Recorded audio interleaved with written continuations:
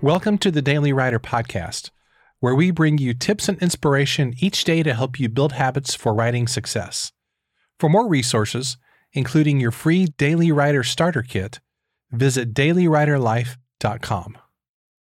Today we're continuing our series on upgrading or moving your office. When I was a kid, I watched the game show The Price is Right all the time, and if you're a certain age, you probably remember that show also. In fact, the show is still on today, even though Bob Barker hasn't been the host in quite a while. I think Drew Carey is still the host of the show, if I'm not mistaken.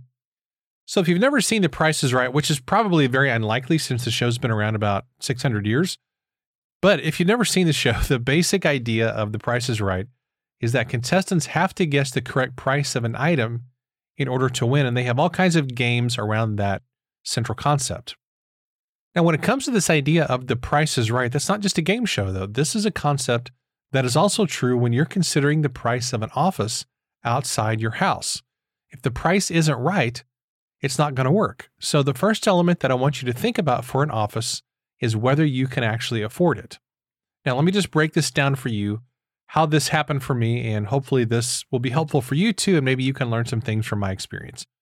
When I was looking for an office recently, my limit was $500 a month. That was my own amount that I had set in my own mind that I was not under any circumstances going to spend more than $500 a month. It didn't matter how good it was or how close it was.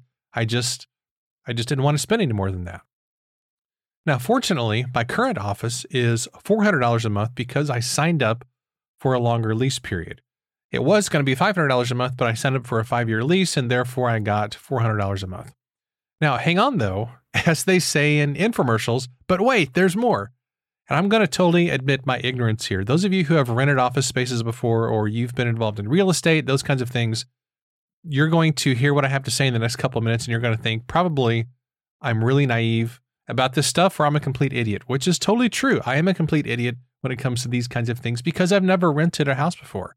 I've never rented an office before. So all this kind of thing was really new to me. If I would have known all these things ahead of time, I would have asked more questions before I rented the office, but I'm still very happy with my decision. So let me break this down here.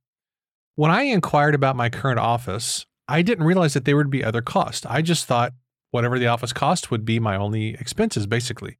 Let me break this down for you. So number one, there is something called triple net, which I had never heard of. That idea and that term was completely new to me. Now, triple net means that certain costs of building upkeep are split between renters. And for me, that means I'm paying about an extra $30 or $35 a month. Number two, I didn't realize that I needed renter's insurance as well. Well, it turns out I do. They were very insistent that I have renter's insurance, which they should have. They should because they've got tenants in there. And that's about another $35 a month or so. The office is about 100 square feet total. It's not a big office. I don't have a lot in there except my computer's in there and a few other tech things, but I don't really have a lot of stuff in there. So the renter's insurance is not really that much.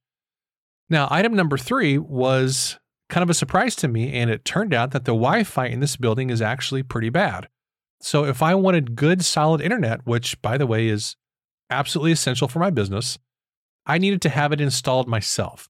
So I had the guys the company that we use around here is called Charter Spectrum. I had them come and install a line. Now, there was actually internet already running into the building. In fact, I learned that many of the tenants in this office space actually have their own internet installed just because they can ensure it's really super fast and everything. And that's totally fine. But that amounted to about another $60 a month. And I just kind of assumed that whenever you rent an office, that fast Wi-Fi is automatically included. I didn't know that it wasn't an automatic thing. So lesson learned, I guess, there. So all these things were honestly surprises to me.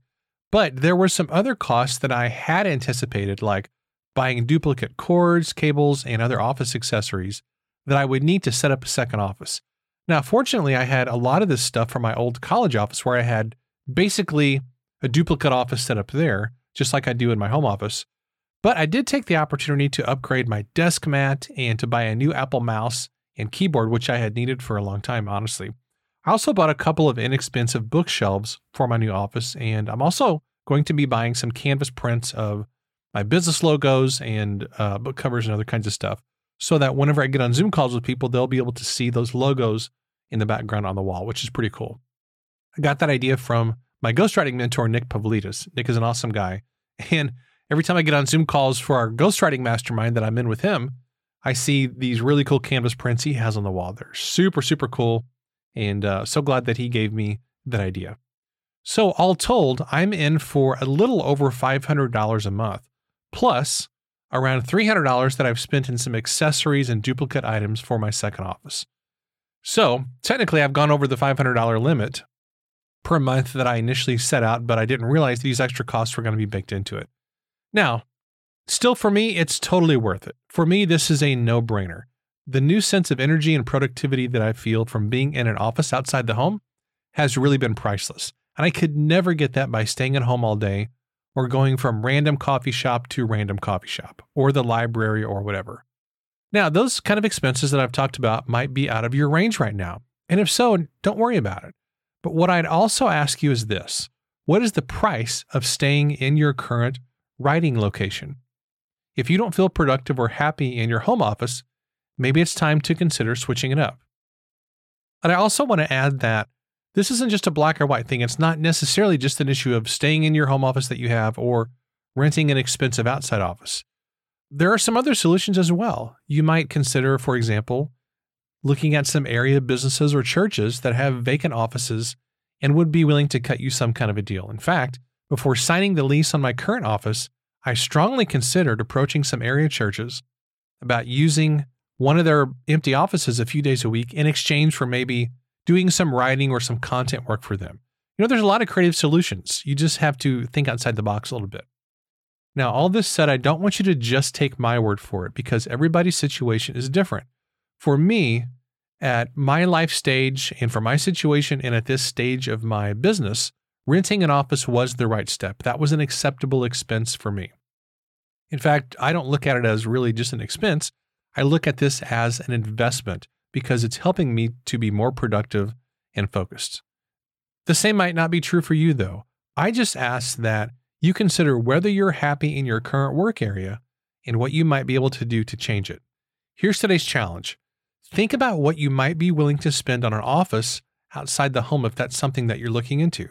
And on the flip side of that same question, if you're not happy working from home, think about what it might be costing you in terms of mental health or productivity. We always think of the money that we spend as an expense, but is it actually costing you more in terms of your productivity and mental health to work from home rather than spending some money to get an outside office, if that's a concern for you? So hopefully this has given you some things to think about. Thanks so much for checking out this episode as always, and I will catch you on the flip side.